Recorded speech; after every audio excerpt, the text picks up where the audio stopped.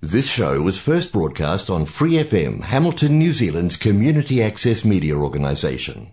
For more information on our lineup of shows and the role we play in the media, visit freefm.org.nz.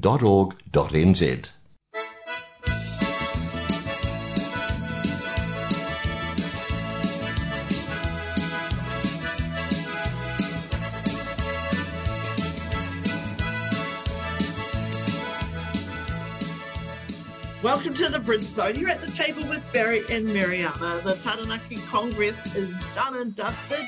And boy, like we mentioned in Kermit's segment coming up in the show, what great numbers, Barry. Yeah, 42 teams in the open teams and 80 pairs in the open Swiss pairs. Mariana, how many teams were there in the intermediate and junior? There was 10 teams having a big fight out for that. Well, that wasn't too bad when you bear in mind that Hamilton were holding what didn't look to be in competition when they started, their intermediate and junior pairs on the same day. Isn't that weird how you get them? So there was actually 3 intermediate events on Saturday. There was the Hamilton, Taranaki, and there was a face-to-face down in Wellington. Hamilton pretty happy, no doubt, with their intermediate pairs in the end. They ended up with 16 tables, Mariana. 15 and a half, yeah. They had 31 pairs in intermediate. And how many in the junior? There were 18 pairs in the junior event. So really good numbers. I really like that. Yep. And while we're talking about it, let me tell you who took out the Hamilton Intermediate. They were Hamilton Club members, Kathy Nolan and Karen Thompson. Fantastic. Coming in second, Trini Lynn and Catherine Cameron, another Hamilton pair. And from Warkworth, they were third, Graham Duns, Steve Moore. Isn't it great to have a pair from Warkworth playing in the intermediate? And there were people there from Levin, all over the place. I think there might have been somebody from everywhere. We would not have got them if it was face-to-face. Face-to-face, absolutely.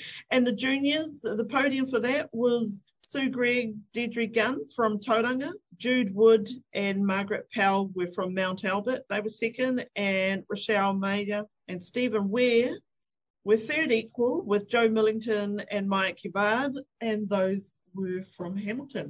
So Hamilton people, well done. The numbers overall, fantastic. And thank you to all those visitors for taking part in that tournament. Absolutely. So, back to Congress. Indeed, Taranaki Congress. The winners of the open teams were the Richardson team. That was Steve Bowie and William Liu, Kel Richardson and Andy Bowie. Bit of a family affair with William added in there. They had a big win in the last round. Second over the line were Gary Chen's team, Gary Chen and John Wang, Jetta Liu and June Lay. And third were Fraser Hoskin team, Jack James and Jeremy Fraser Hoskin, and they were playing with Max Morrison and Jane Lennon, and they were in great form. And the intermediate junior Congress results were first place the Murphy team. So that was Graham Potter, Rob Armstrong, Trish Murphy and Gillian Ramsey. And my friends all the way from Palmy Barry came in second. That was the Griffin team. Laura Griffin, Tony Clare, Debbie Marcroft, Gary Hobb. Yeah, I noticed those names. Pretty good. So that Murphy team, they won the free entry to Congress. That was certainly worth them playing. Absolutely. It's really good. We're having a chuckle about some of the things that happen over bridge. And I was talking to Barry. And what? You've got to announce the Open Swiss pairs. Oh, that's right. That could be a chuckle in itself. Okay. Taranaki Congress Swiss pairs. That was taken out by our friend Pam Livingston, Graham Tufnell. Congratulations, Kermit. And second place was this guy that sells real estate in Hamilton and his lovely wife. So that was Barry Jones and Jenny Millington. And third were our friends Grant Jarvis and Bob Hurley. Good competition, 80 pairs. Get your gumboots on. We're going down to the pond with Kermit. Phenomena.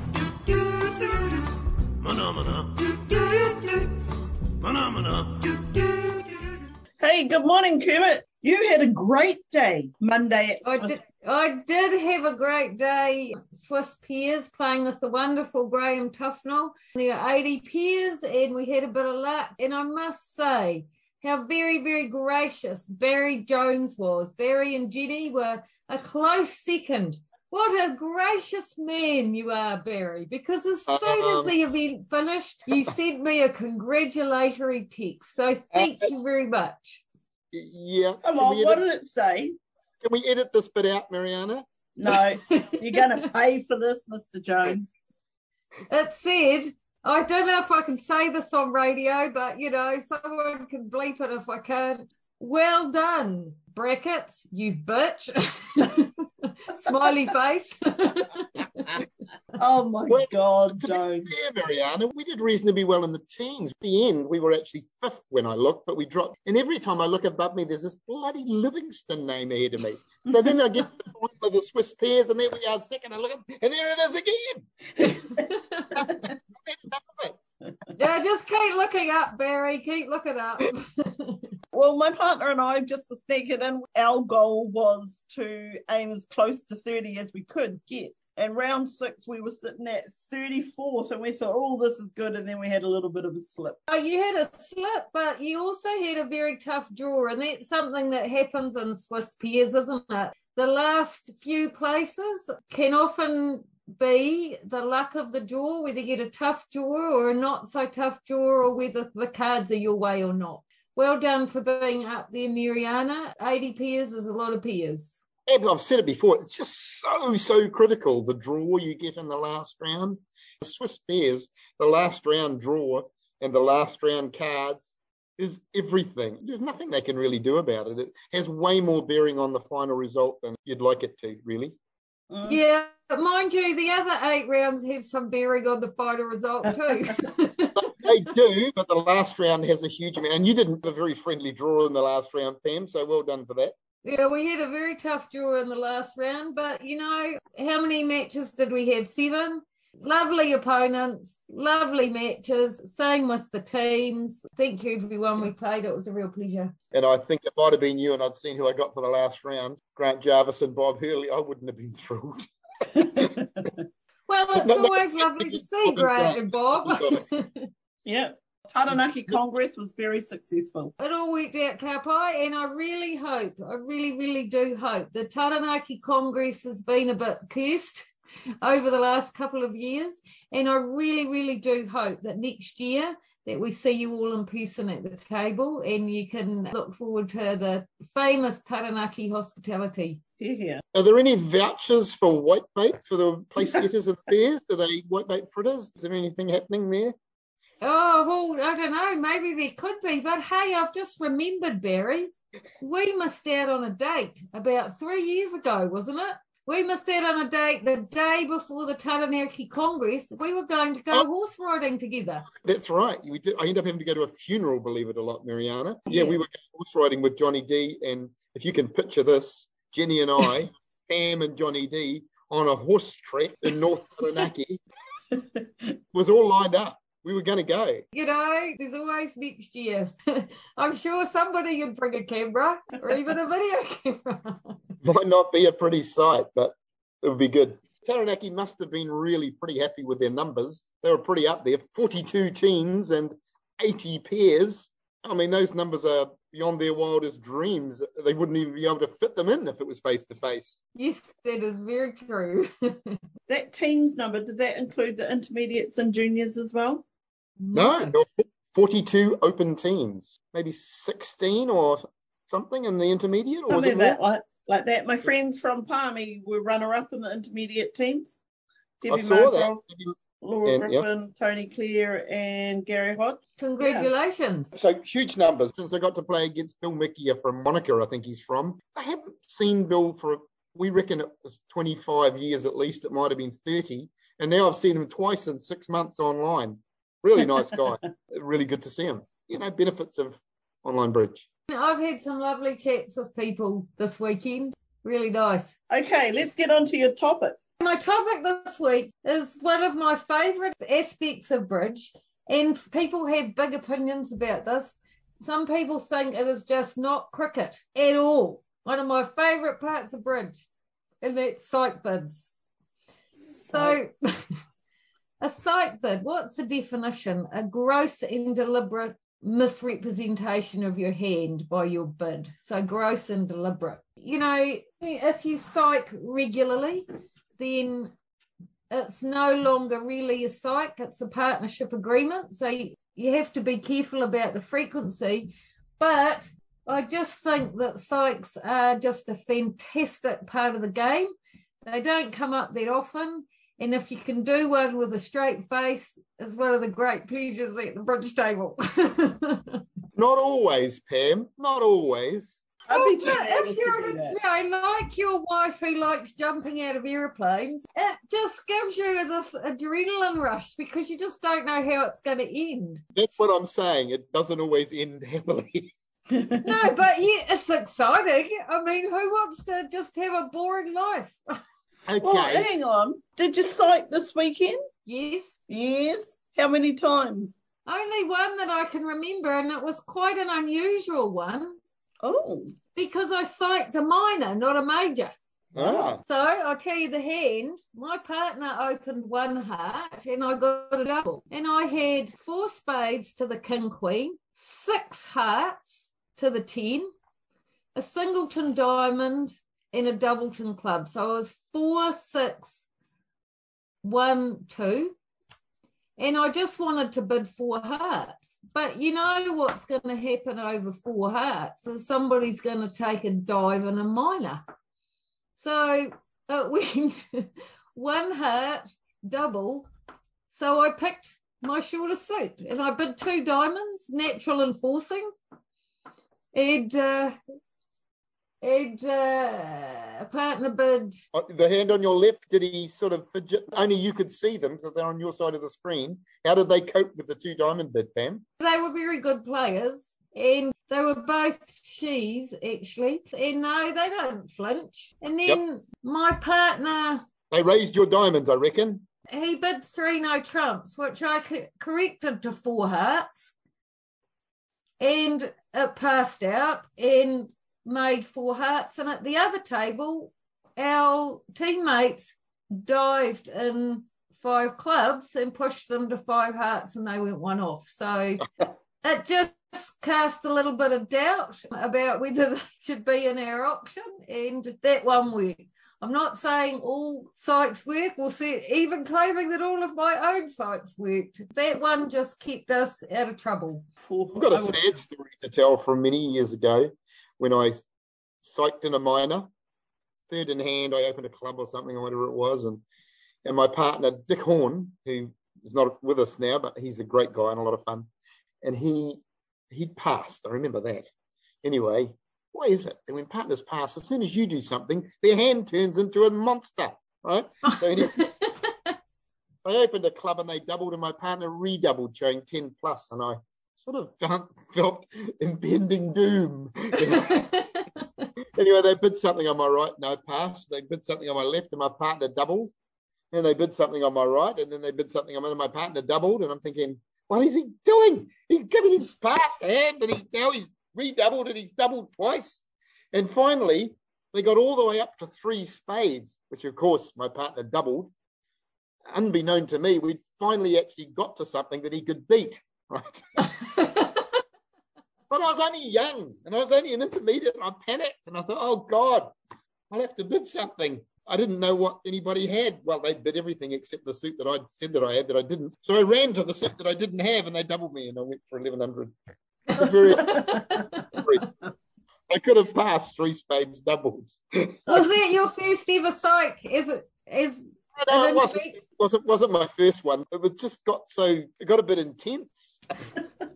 Listeners, I sent Barry and Mariana an article that I wrote for our club newsletter, and it was written 10 million years ago when I was a junior, and it was about my first ever psych. Excuse me, listeners, it was written with a quill and ink, I'm sure of it. She had an inkwell. It was back in the day. It was that long ago. It was very good. I'll just read you the first sentence. For a long time now, I have felt the need to try a psych bid and have been looking at each hand with that end in mind. Now, I put it to you that I've actually been looking at each hand and thinking about the actual hand. That probably would have been more profitable. Yeah. Yeah, that was a million years ago, that story. It worked out well, and I think it encouraged me. Well, I'll tell you what, listeners, she actually ended it in this sentence. The good fairy of bridge players everywhere was sitting on my shoulder for that hand, so of course it must have worked out, didn't it? Anyway, I've got that psych bid out of my system now, and I'll never do it again. And in brackets, it's got Well, not for a wee while anyway. How long was it between sights, Pam? I don't know. I don't do it that often these days, but I just think it's a great part of the game. And I've been caught by psychs. I've had it done to me. And all you got to do is shrug your shoulders and go, oh, well, good on you. You got me. Join us next week at the Lily Pad. With Pam Livingston, bridge coach. See you. Some good stories you were just about to say, Mariana. Yep, couple of chuckles. Well, we've got to name names, Mariana. These stories, we can't just say that it was somebody that everybody knows. So let's just be clear. This was Gary Feudal we're talking about. So he rushed back from Hamilton to his property to play on Thursday for a practice, only to find that when he got home, the power was off, which he had been advised of, but he hadn't read, so he wasn't able to play. That was a bit of a disaster. Anyway, he moved on to the Saturday when the teams started. Once again, he was in Hamilton. He had to rush home to play, so he got nearly home, only to find that the road was closed because there was a rally. There was a car rally on, and he had been advised of it. He had seen it, so he couldn't get home. So apparently he had to go into Huntley and went to Brett Glass's place. Brett kindly let him play there. So then he played the first session and went home, only to find out that he'd forgotten to log off at Brett's place and he couldn't log back. Couldn't happen to a nicer guy.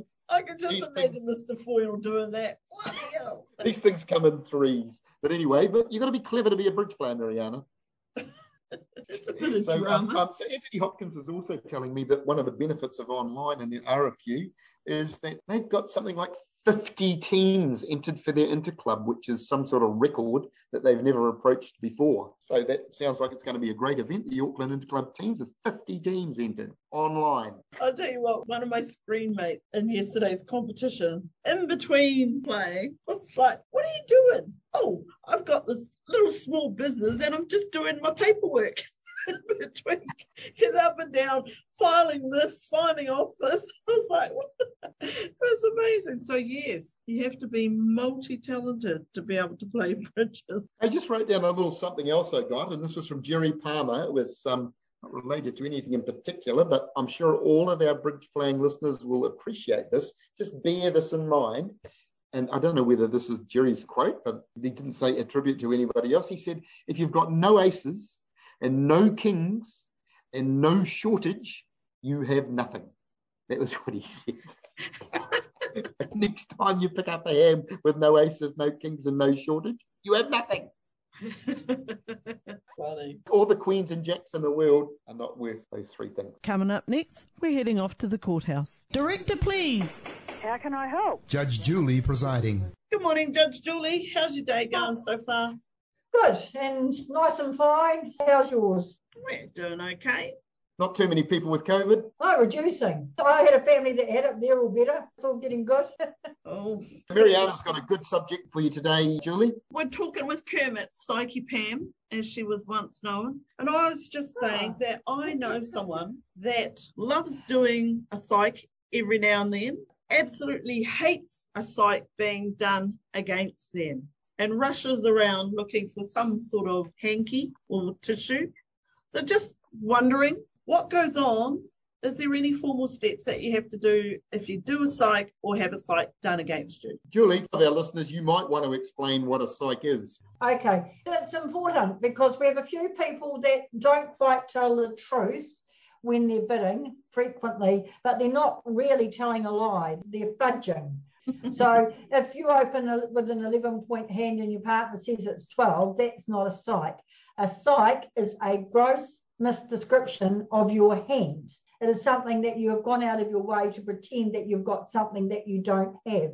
And it can be point count, it can be lying about a suit and various other things. And it is generally used as a strategic bid in that you're hoping to stop your opponents from finding their right place to play. However, it is something that your partner knows nothing about.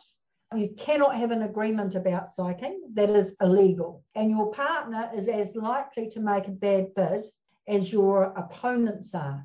In America, you're not allowed to psych when you've protected by your system from your partner putting you in trouble. So there's a lot about psychs, but the one thing they do is they upset people.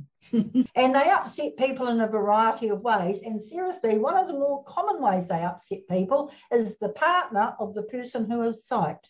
Because when you psych and you make a pretty random sort of bid that your partner's not expecting, you are as likely to end up putting your side in trouble as you are to have the opponents miss out on where they should be.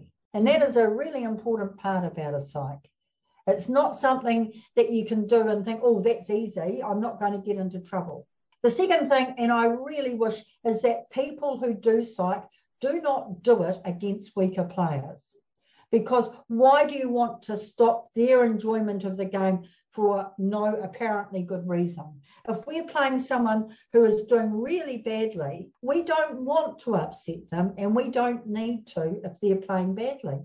But if you play against someone who's quite good and they're looking at bidding their way to wherever, you seriously might want to take the risk. And it is a risk. I've actually noticed on BBO, on occasions, I might have opened something I shouldn't have. Oh, here we go. My partner's already passed, and I particularly noticed on BBO, and I'm not saying it's particularly Americans or whatever, it doesn't matter. All I know is that if you open third in hand and your partner who's a passed hand, all of a sudden they turn into a monster.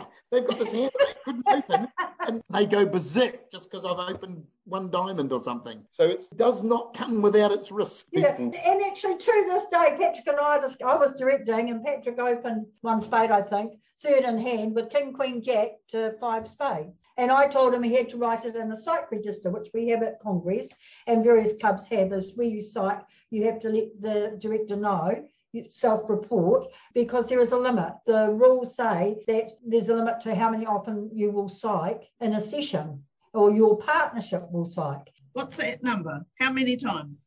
Once. Once. I'll double check the latest manual. It does change in manuals, and there's another story about that one. So I said to Patrick he had to self-report, and he said he's third in hand. It's not a psych. He had a good suit. So we weren't quite on the same agreement there about whether it was a gross misdescription of a light opener, third in hand or not. Anyway, it doesn't hurt to get him in the psych register, so that was fine. We had a pair that one psyched an opening bid, and their partner psyched the response. So they actually broke the rules, but they didn't know that their partner had psyched, respectively. I think in all fairness, in that particular situation, if memory serves, the opponents were not damaged. They ended up in a bit of strife because of whatever happened, okay? God, I have enough blooming trying to actually bid my hand instead of having a cycle to into it.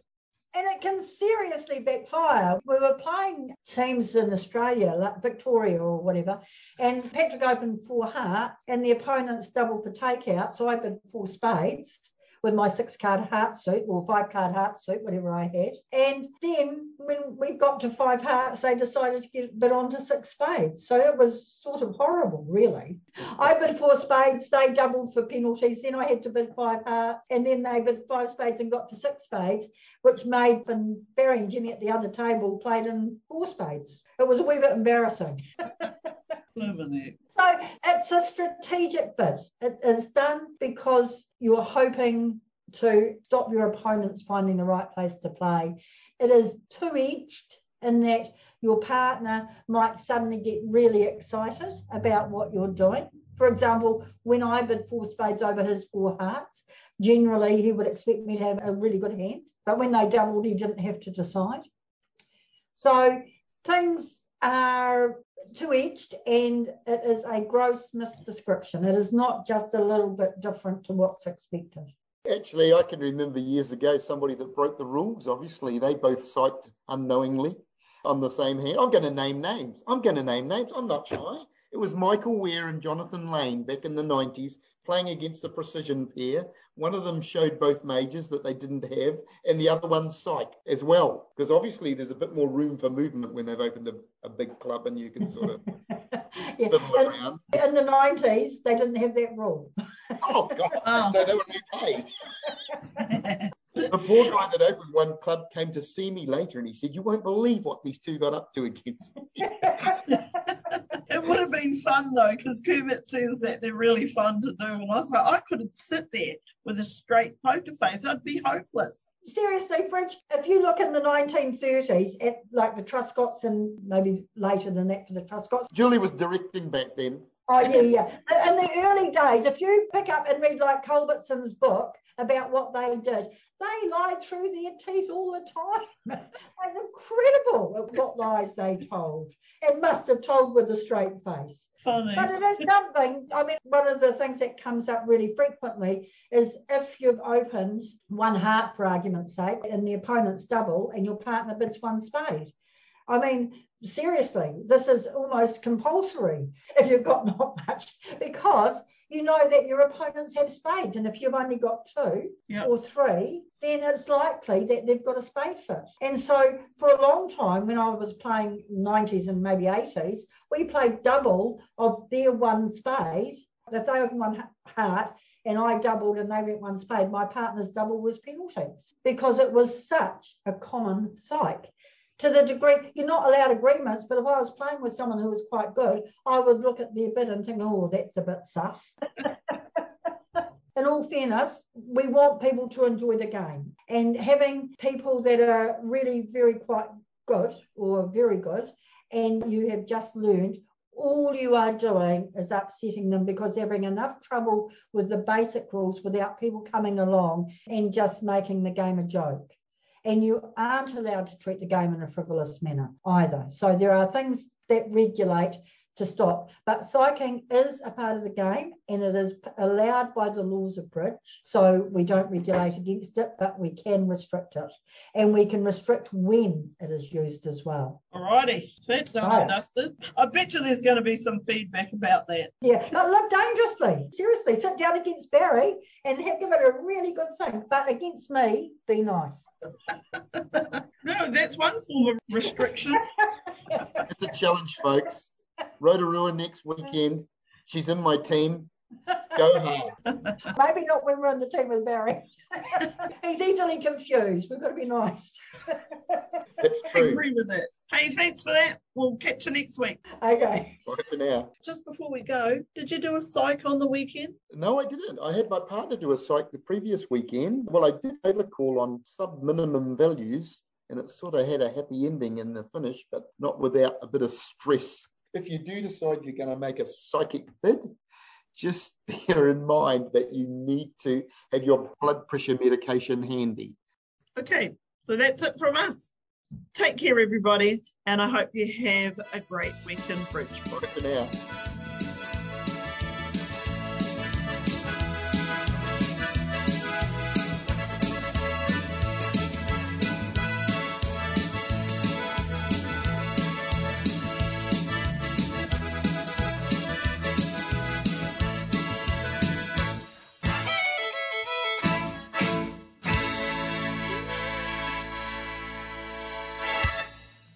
Thanks for listening to this Free FM podcast. If you want to hear more content like this, you can support Free FM via Patreon. Head to patreon.com/freefm89 to find out more.